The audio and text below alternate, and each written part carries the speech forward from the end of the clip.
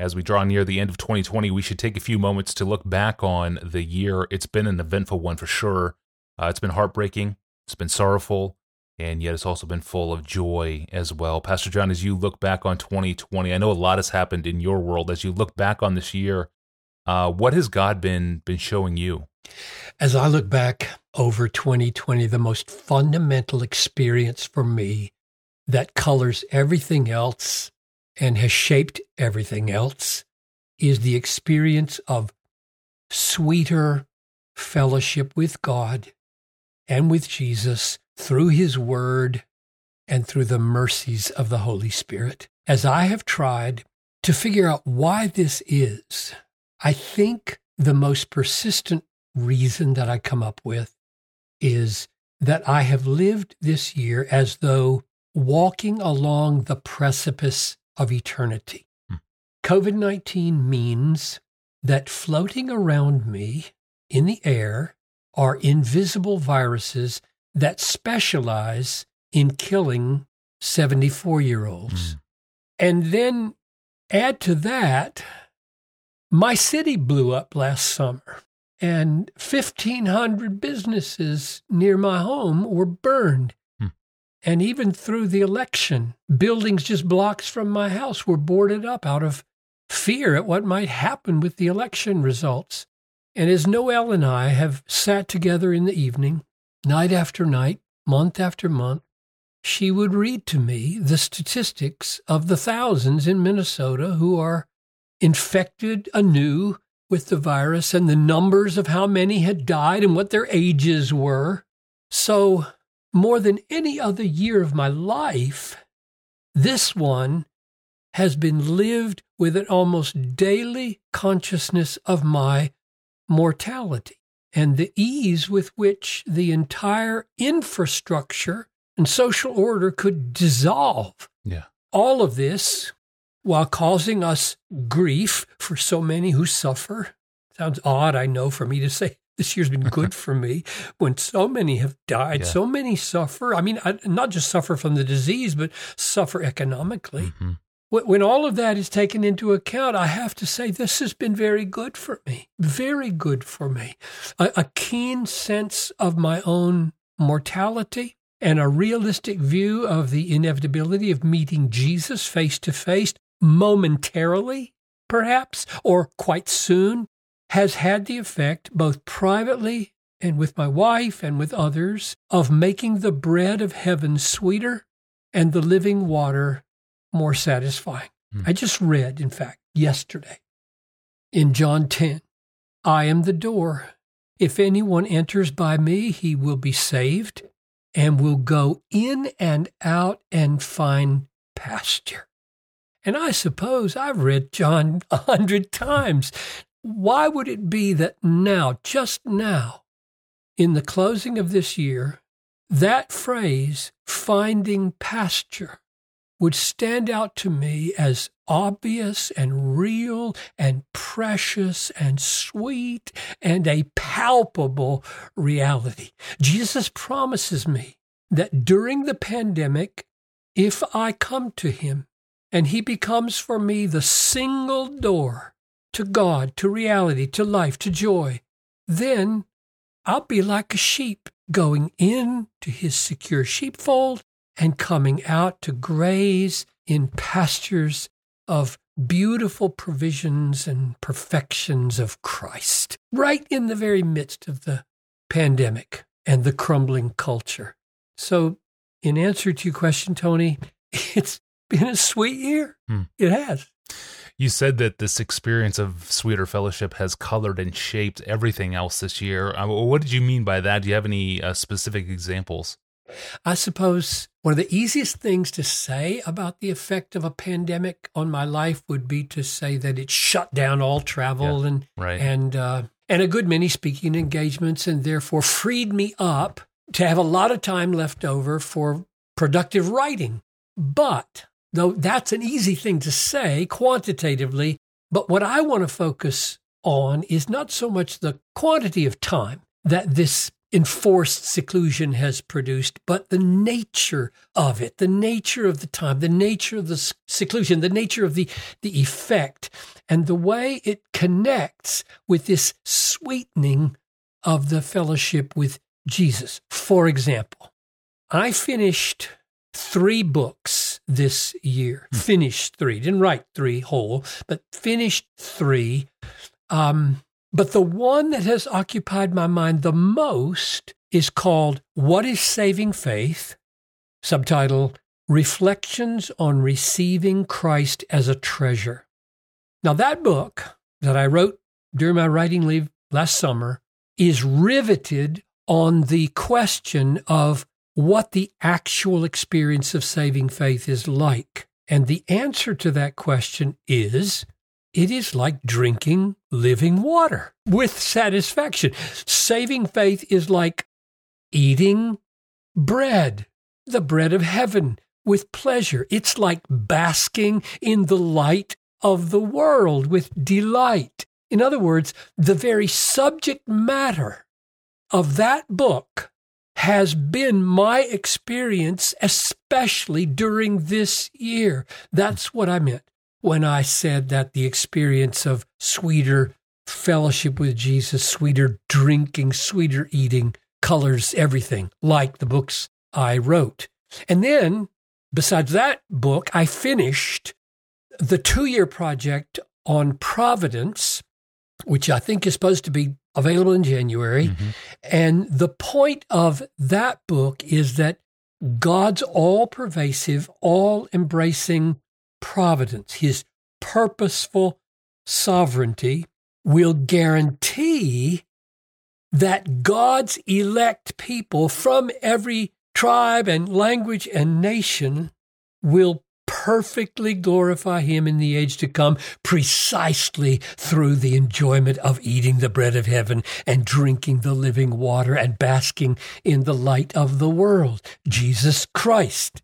So this purpose that God has for all the world, in all the details, by his providence, this purpose cannot fail because of God's all-embracing providence. And then thirdly, I wrote that little book, Coronavirus and Christ, back in April, which was simply an application of providence and the purposes of saving faith to the pandemic.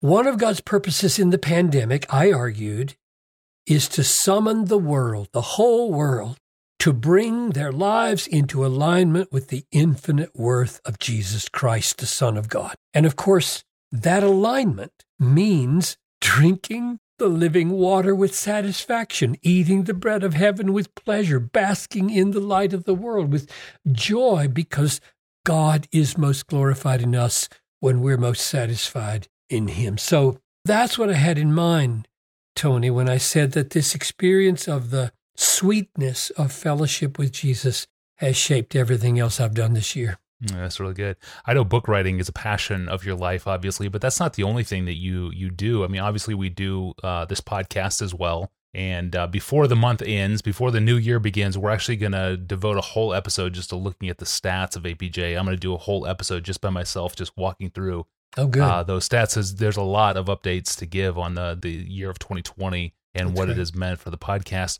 What about the effect of this? You called it enforced seclusion. What has been the effect of that on your video series that you do, Look at the Book? When I realized that I would have weeks, I forget how many, but weeks of unplanned time that was supposed to be dedicated to international travel, what filled my heart, and I didn't see this coming, frankly. I think it's of God. That's what I'm counting on. What filled my heart was the desire to give myself to this online Bible teaching method we call Look at the Book as never before, and to set a goal for the rest of my life. And of course, only God knows whether that's conceivable in his providence, namely to work my way through all the letters of the Apostle Paul, all 13 letters in Look at the Book. So I plowed into Ephesians. Like, here we go, get this going. Actually, that's a lousy analogy because you don't plow into Ephesians. It's the Matterhorn. You don't plow the Matterhorn, right? In fact, it'd be wrong to say, I started climbing the Matterhorn of Ephesians because the book starts at the top of the mountain. You got to have a helicopter of the Holy Spirit to drop you in verse 4 at the top of the mountains. So that's not right either. However you describe it, I've done at least 175 labs up through chapter 4 in Ephesians, and I'm eager to finish it very soon and get on to the next book. And I'm not even sure what book is going to be next. So that's my answer to the question of, okay, you've got extra time here. What are you going to do with it? And we've got new sights set on some major efforts with Look at the Book. Yeah, amen. You not only work full-time for Desiring God, but you're also the chancellor of Bethlehem College and Seminary in Minneapolis, and 2020 was a big year for that side of your life. Can you walk us through some of the highlights of what 2020 meant for the school? The most important thing that I was a part of at the college and seminary was the search process for discerning God's call on the next president of the school. Tim Tomlinson has led us for about 12 years now, coming up on 12, since the school's founding. And Tim announced last year his readiness to hand off the leadership after a long and fruitful, amazingly fruitful tenure. And after a long process, over a year long, the trustees voted unanimously to call Joe Rigney, who is the professor of theology and literature at the college now, to be the next president of Bethlehem College and Seminary. And to watch God work in this process was a beautiful thing. It had its ups and downs, but overall, I stand back and I say, wow, what a privilege to have been a part of God's work in setting the stage for the next decades of our beloved school. I am profoundly thankful for Tim's founding leadership, and I am profoundly hopeful and thankful for what Joe brings to the school. That has been a historic moment for the school and in my life in particular.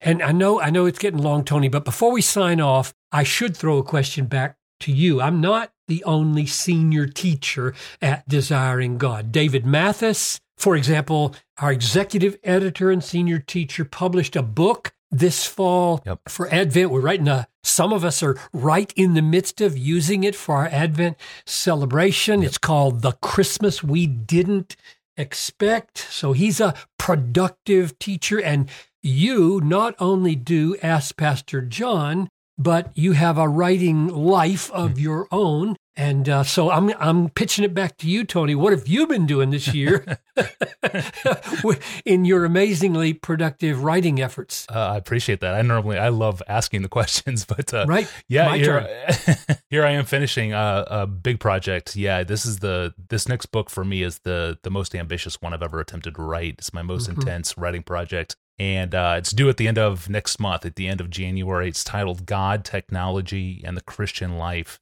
And it's with our friends at Crossway. And it will be out, Lord willing, in January of 2022. So it's kind of a capstone book to my smartphone book, 12 Ways, and then a book I wrote on mass media culture called Competing Spectacles. This is sort of like the third book in a series. Tony, pause right there. Say something about the translation of that book. Competing Spectacles has been translated now into 5 different languages and That's continues amazing. to grow. Yeah, I think 12 Ways is now, 12 Ways Your Phone is Changing You is now into 9 languages. And so it's just amazing. It's the work of Crossway, and they have a whole team devoted to that. And DG has a team devoted to translation. It's amazing. It seems like every other week I'm getting an email or a picture on Instagram. No, it's incredibly encouraging. So this book, God, Technology, and the Christian Life, is the hardest book I've ever attempted to write because I wanted to press into 9 key sections of Scripture and see if we can come up to some clarity over how God relates to human innovation. And very specifically, is God inside of Silicon Valley, or is he on the outside of Silicon Valley? how does he relate to scientists and innovators, men like Einstein, men like Steve Jobs? Does God make these men? Does he gift these men? Does he merely permit them to exist, or are they sort of flukes in the system? Like, how do we think through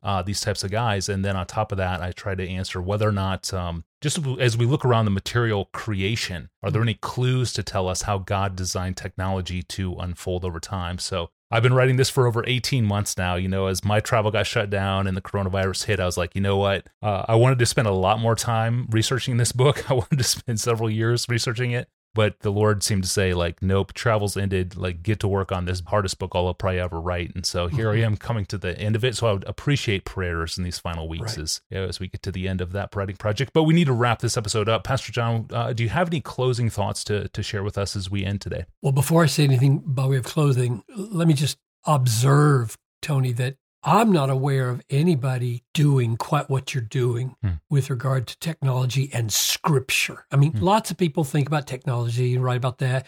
Lots of people think about Scripture and write about that. But I don't know of anybody doing what you're doing, and I commend it. I'm excited about it. To put together God's Word with God's world in this way is really quite a remarkable thing. I appreciate that. Yeah, you're welcome.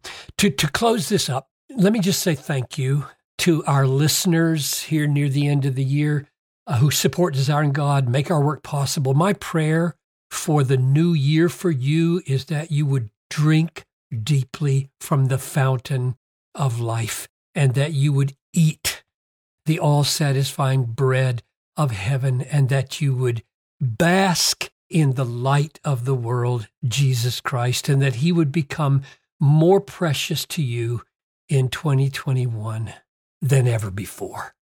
Amen. Thank you, Pastor John, and thank you to our generous ministry partners that make all of these labors possible. All of this work is possible because of your generous giving. Thank you. We are grateful that we get to do what we do. And speaking of what we do, we are going to return on Friday with another one of your excellent questions. Until then, I'm Tony Reinke. We'll see you on Friday.